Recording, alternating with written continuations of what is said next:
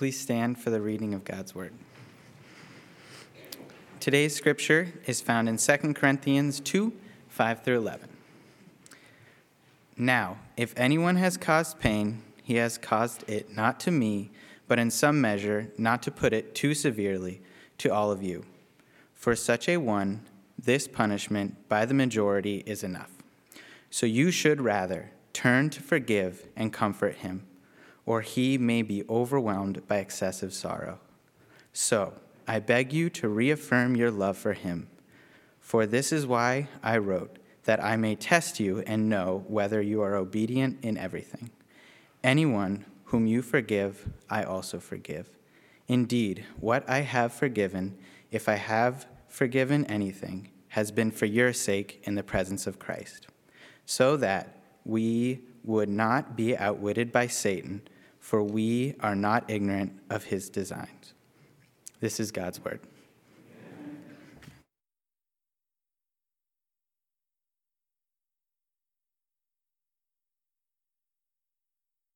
In our study of 2 Corinthians. Excuse me? Kids Journey. Oh, Kids Journey, yes. Those who are going down the Kids Journey this time may proceed.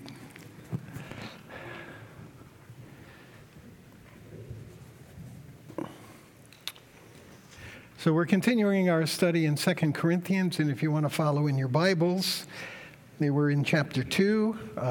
In the Pew Bibles, that's page 964.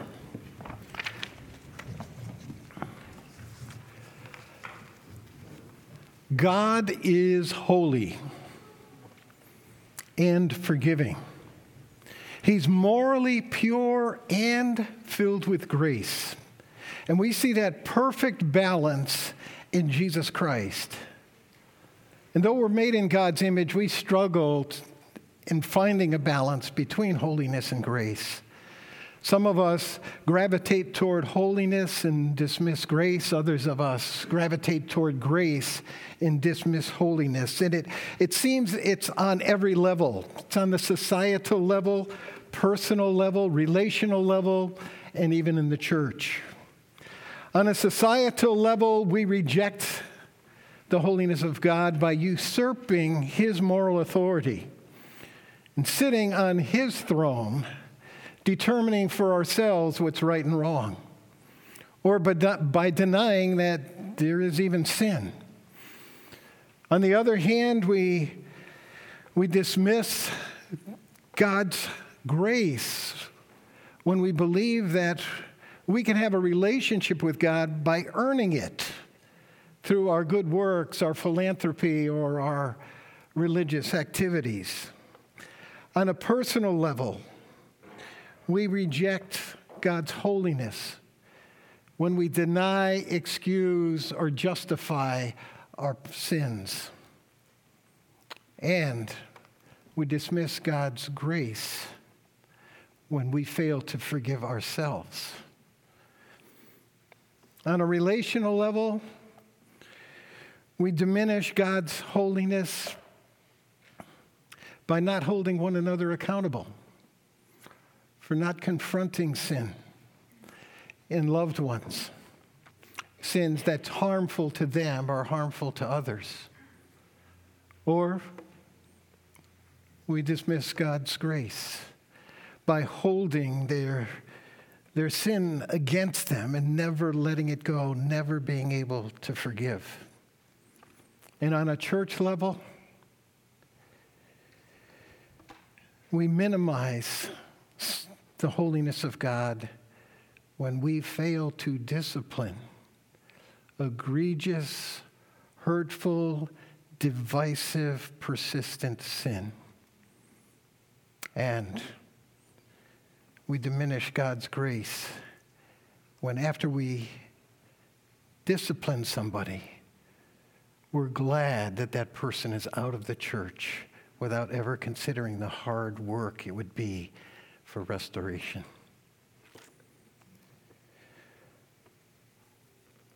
We need to find the right balance between holiness and grace on every level. the balance that Jesus Christ lived out. Let's pray. Our Father, only your Spirit can correct this wrong that's in each of us and wrong in our society and wrong in our church. And so we ask that you use your word this morning as a mirror. Lord, use it as a mirror to me and use it as a mirror to each of us so that we might see where we fall short and then cling to your Spirit and your word for transformation. In his name we pray. Amen. So while this morning's passage gives us a picture of the balance between grace and holiness, it does so on a church level. But what we learn, we can also apply personally and in our relationships. Like Jesus, Paul found that perfect balance. And we're going to see it in the passage by first looking at holiness, then grace, and then hearing Paul's warning about not getting the balance right. We start with holiness. As Travis and I have both noted, the Corinthians church was riddled with immorality, divisions, pettiness, social snobbery, and idolatry. Their disregard for holiness was so great that some of the men were visiting temple prostitutes. They were so desensitized to sin that they didn't bat an eye at one of their own sleeping with his stepmother. Paul confronted their sin in 1 Corinthians, including an admonition to discipline the wayward brother. The Corinthians apparently took Paul's letter to heart, since none of these issues are revisited in 2 Corinthians. They responded to God's call to holiness. However, they struggled with grace. We open with verse 4 through 6. For I wrote to you out of much affliction and anguish of heart, and with many tears, not to cause you pain, but to let you know the abundant love that I have for you. Now, if anyone has caused pain, he's caused pain, if not to me, by some measure, not to put it too severely, to all of you. For such a one, this punishment by the majority is enough. So Paul's opening words in verse 4 spoke of his painful letter that he wrote. And of course, they had a positive response. Then he talked about the individual who was causing pain to himself and to the church. And we can read between the lines that Paul called them to discipline someone in their church. They did. The majority of the congregation punished this man.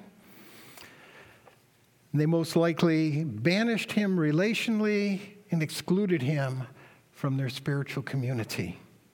Now, Paul didn't identify the person or the sin that caused the pain, so it's led to a lot of conjecture among commentators. Over the centuries, most Christians believed that this was the same man described in 1 Corinthians 5. And I read, it's actually reported that there's sexual immorality among you, and of a kind that is not tolerated even among pagans. For a man has his father's wife, and you're arrogant. Ought you not rather to mourn? Let him who's done this be removed from among you. Paul was passionate about God's holiness. He was passionate about the church being a model of that holiness. He knew that a church that tolerated such egregious sin would fail to be a light to their community and to the world. Instead, such a church would cast a dark shadow over the name of Christ.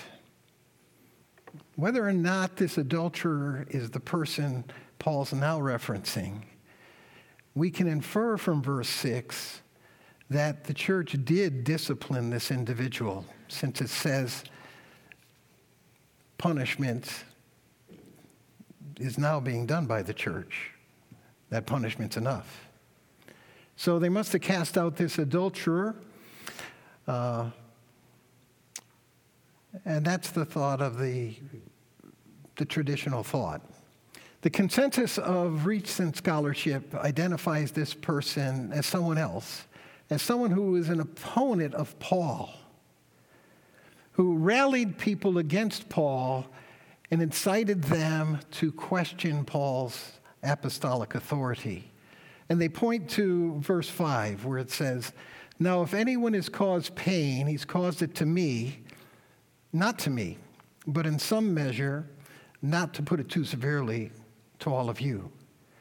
So the scholars say that Paul's disavowal of pain shows that most people expected that he was pained by this, that he was impacted by the sin of this individual. That wasn't necessarily the case regarding the man in 1 Corinthians 5. Because, well, how would that impact him personally?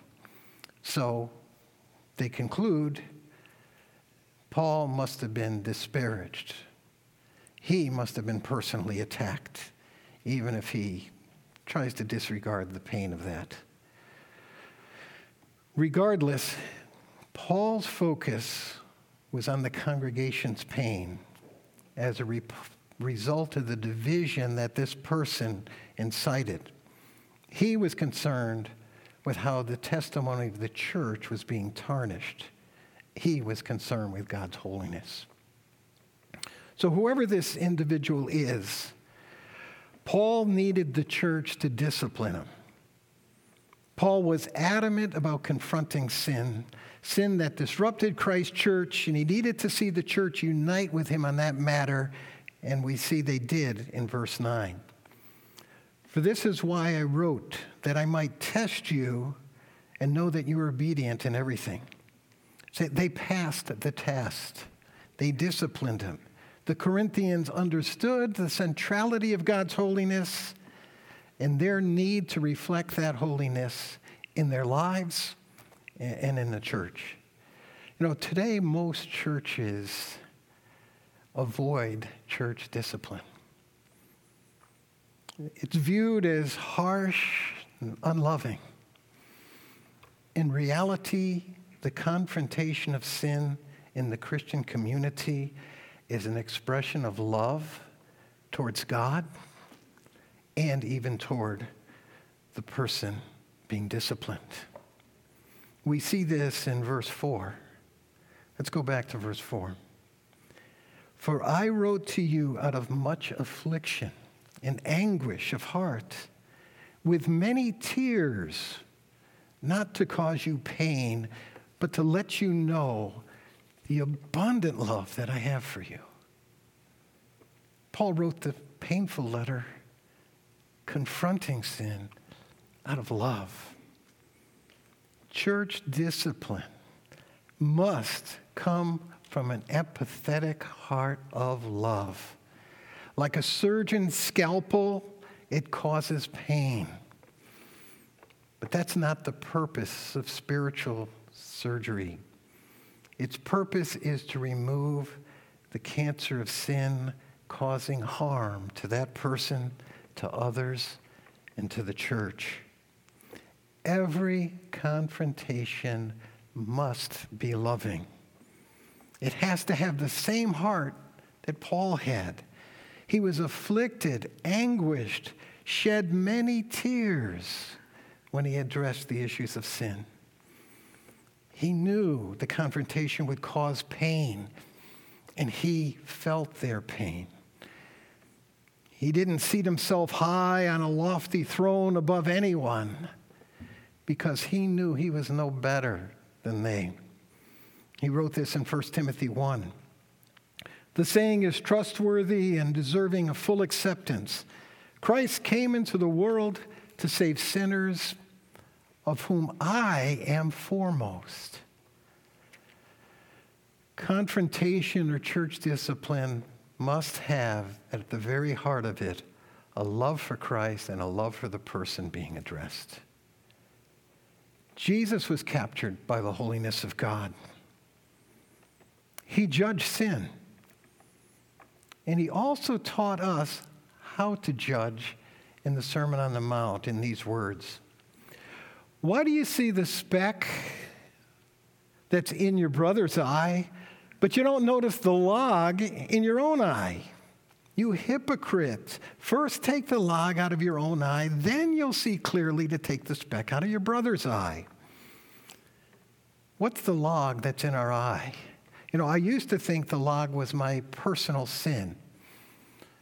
But I came to realize the log is my motivation for judging. See, I've judged out of a sense, out of self-centeredness. I judge, and when I judge, I feel superior. I've judged out of a sense of self-righteousness. Look how holy I am, that I am judging the sins of others. I've judged to be accepted by others. I've judged people because others are expecting, Pastor, judge that, speak to that sin. That may be a right action, but it's the wrong motivation. I need to get that log out of my eye. I need to come to the gospel of Jesus Christ and be cleansed so that what I speak not my judgment, but I speak the judgment of Jesus. When I speak not out of my heart, but I speak out of the heart of compassion that Jesus has. We need to take the log out of our eye, even as we defend God's holiness. We need to challenge sin in the lives of people we love appropriately. And we need to be quick to forgive when they repent. A church needs to confront egregious sin and sin that divides the church, and be vigilant to forgive and open our arms to anyone who repents. We need to be passionate about holiness and grace. The Corinthians didn't have this balance. 1 Corinthians addressed their dismissal of holiness. They responded and they sought holiness. Our passage addresses their dismissal of grace. Their discipline of this wayward brother was unrelenting. Even after he confessed his sin and repented, Paul called them to respond with grace. Grace.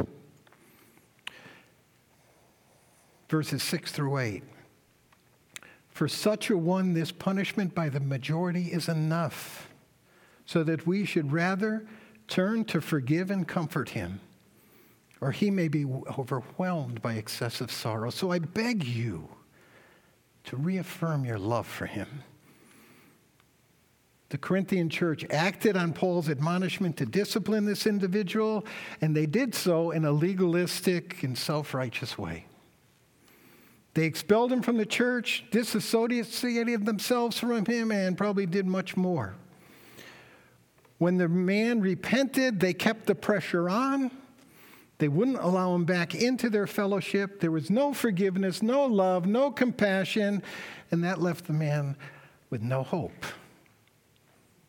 Paul wanted to rescue him so that he wouldn't be overwhelmed by excessive sorrow.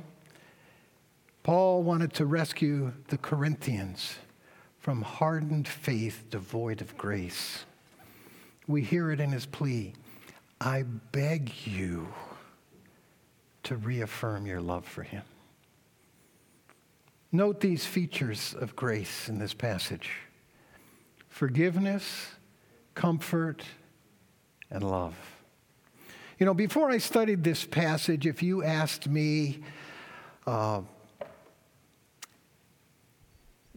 I or the church should respond if someone who sinned against us repented, I would have said, forgive them, let them back into the community.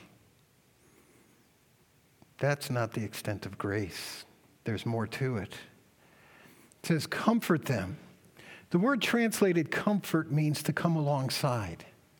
We come alongside people by comforting, by encouraging, and by exhorting. I think each of these is what this brother needed. he felt the pain of being excluded from the community. And if he was not accepted by the community, he must have imagined that God would not accept him. He needed to be comforted, turn to the cross, and be taught and shared with that he is forgiven by God because of what Jesus Christ did. He needed to be reminded of that. He needed to be encouraged. He needed someone to come alongside him and help him reboot his walk with Jesus Christ. And he would need exhortation. He needed to overcome the sin that harmed him, the church, and harmed others. You know, Chuck Swindoll wrote about restoration. He said, a young man once described going astray from God like who was at the sea in deep water, deep trouble, and all of his friends were on the shoreline hurling biblical accusations at him about justice, penalty, and wrong. But there was one Christian brother who actually swam out to me and would not let me go. I fought him, but he pushed aside my fighting. He grasped me, put a life jacket around me, and took me to shore. By the grace of God, he was the reason I was restored. He wouldn't let me go. Paul asked the Corinthians, jump in and rescue this man who was nearly overwhelmed by excessive sorrow. Forgive, comfort, reaffirm, love. It's not enough to let a repentant brother back into the church. He needed to feel the love of the church. Somebody who has sinned against you needs more than just forgiveness, needs to feel your love. Paul pulled out all the stops in order to get the Corinthians to give grace. He didn't want them withholding forgiveness on his account. See, very often we're able to forgive someone who sins against us, but it's much harder for us to forgive somebody who sinned against somebody we love. He didn't want that to be the case for the Corinthians, so he wrote, anyone whom you forgive, I also forgive. Indeed, what I have forgiven, if I've forgiven anything, has been for your sake in the presence of Christ. Let's break that down. So at first he says, anyone whom I forgive, whom you forgive, I also forgive. He's saying, I am ready to forgive. I will unite with you in any declaration of forgiveness. Don't withhold it on my account. Then he says, indeed, what I have forgiven, if I've forgiven anything. What he's saying here is, I don't feel personally attacked. I mean, I don't hold it against the person. So I don't even feel I was sinned against. I feel the church was sinned against. But if you feel I was attacked, and if you feel that the sin was against me, well, I've forgiven it. I've forgiven anything. And then his words, it's been for your sake. He's saying in this, it's not about me. Don't even consider me. It's about you. It's for your sake. Your sake to line up with the grace of Jesus Christ. Your sake to bring the church into unity. It's your sake to be a light, a testimony of God's grace to the world. But the most important words of all, he says, are these last ones. In the presence of Christ.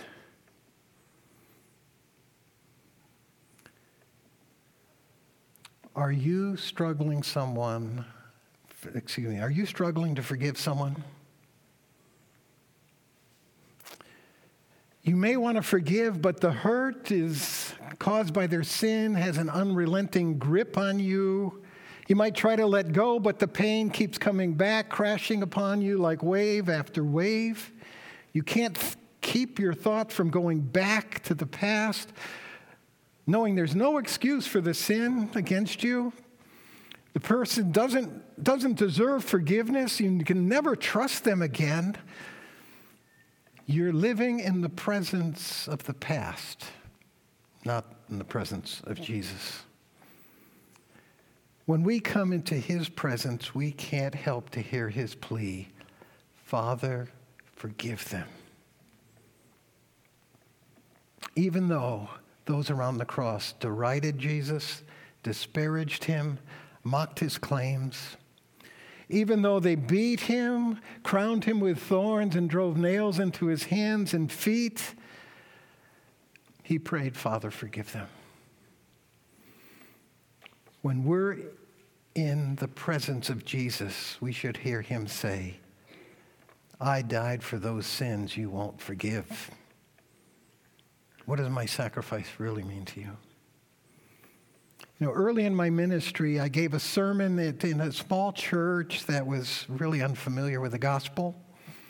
And afterwards, one of the few believers there came to me and said, you know, our friend was moved by your message and wants to accept Christ as her Savior, but she doesn't feel worthy. Can you talk to her? I went in and I found her sitting by herself in a pew. And she told me she couldn't accept Jesus because she couldn't bring herself to forgive her siblings. The hurt was too great. I told her, you've got it backwards.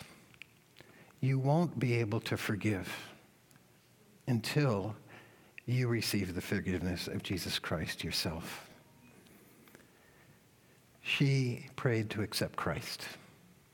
The next week, she came back with a vibrant glow about her. She'd forgiven her siblings, and she found peace and joy. She came into the presence of Jesus, and then she couldn't help but forgive.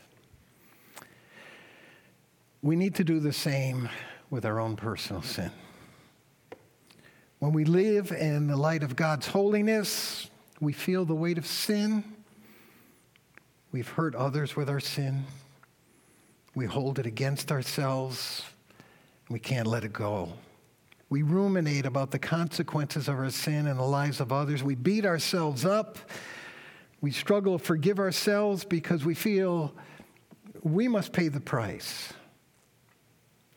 Enter into the presence of Jesus who paid the price so that we don't have to.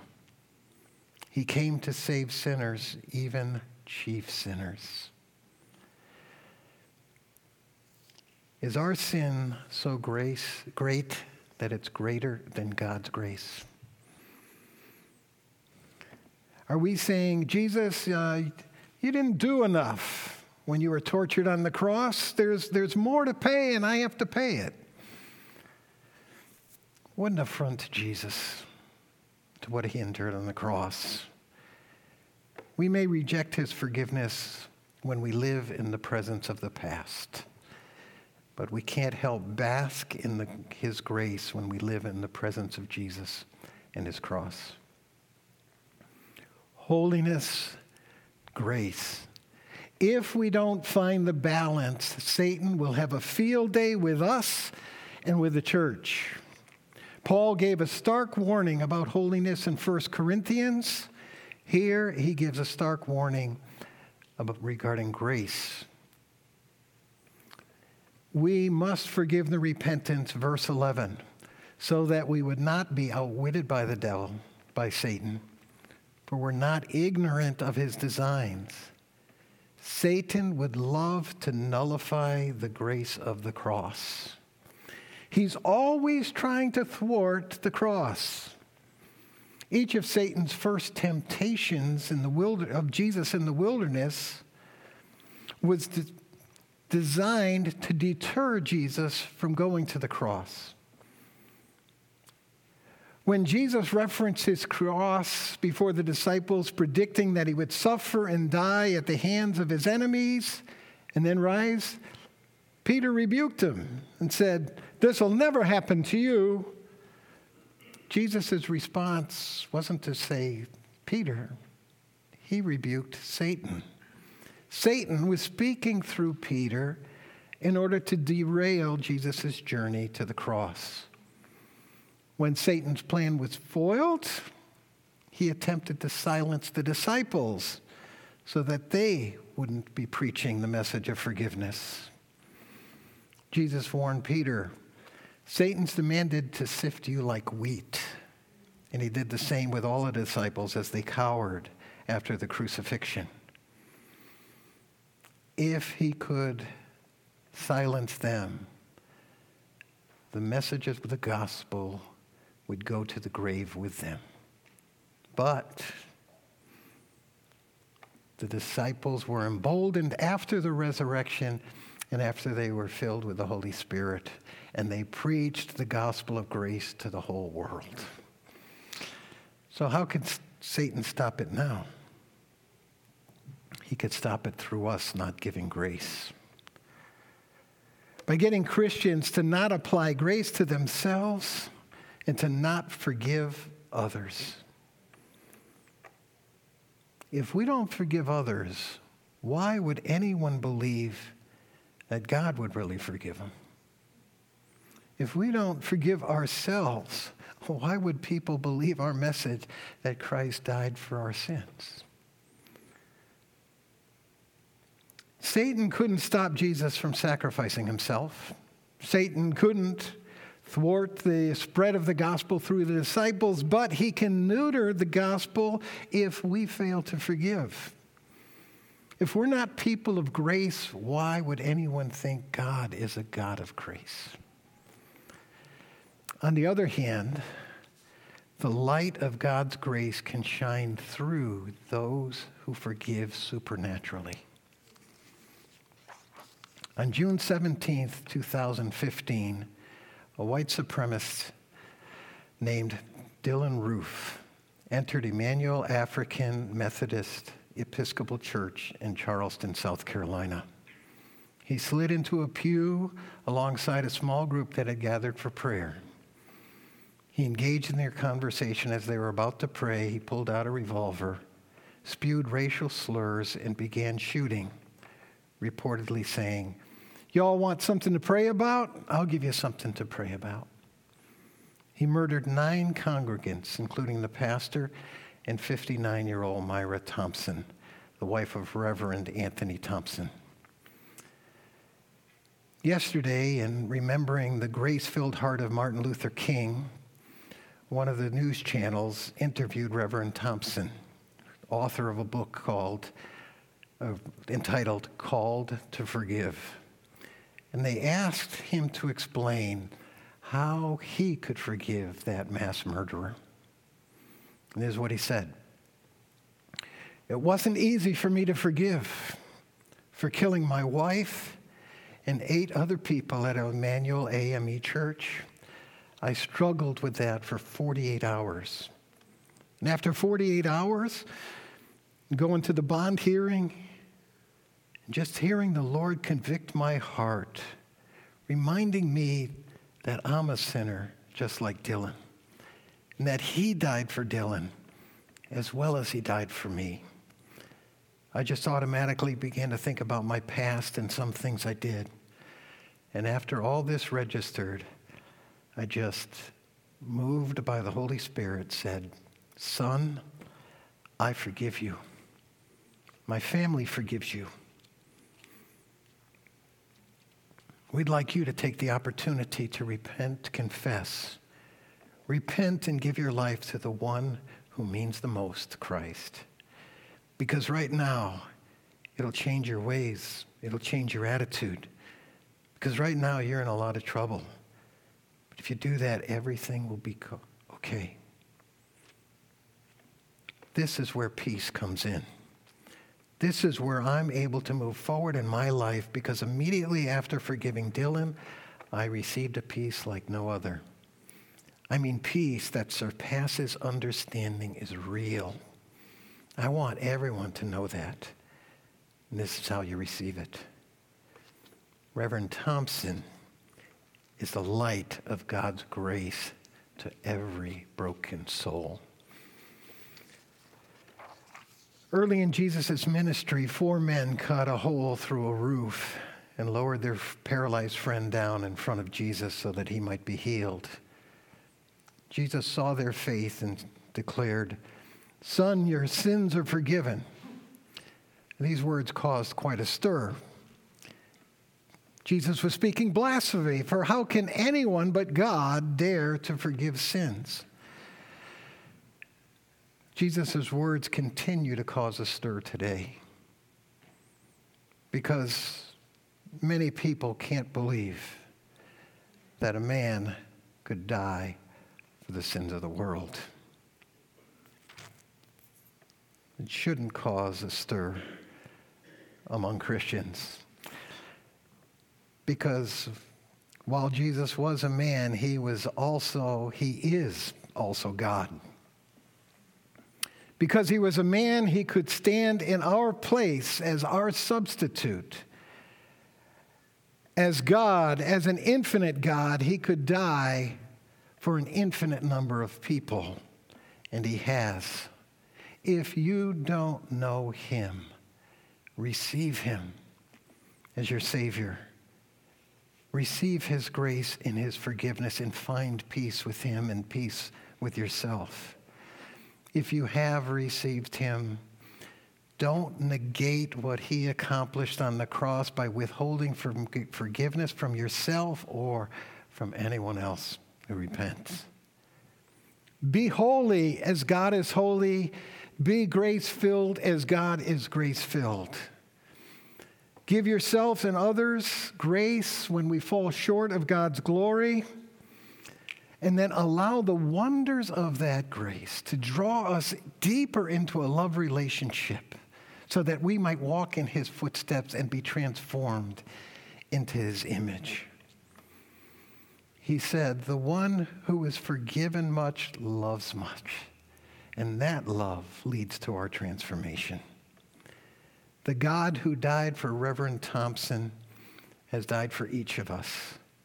Spread the news of God's incomprehensible grace by our words and by our actions. Let's pray. Our Father, we thank you for the grace of Jesus Christ, what he endured for us. May we never diminish that in our lives. May we always find incredible peace by going into the presence of Jesus, coming to the foot of the cross, hearing his cry, "It is finished." Receive that forgiveness and be so taken by that we can't help but share it to a world that is often in denial of God's holiness. In Jesus' name we pray. Amen.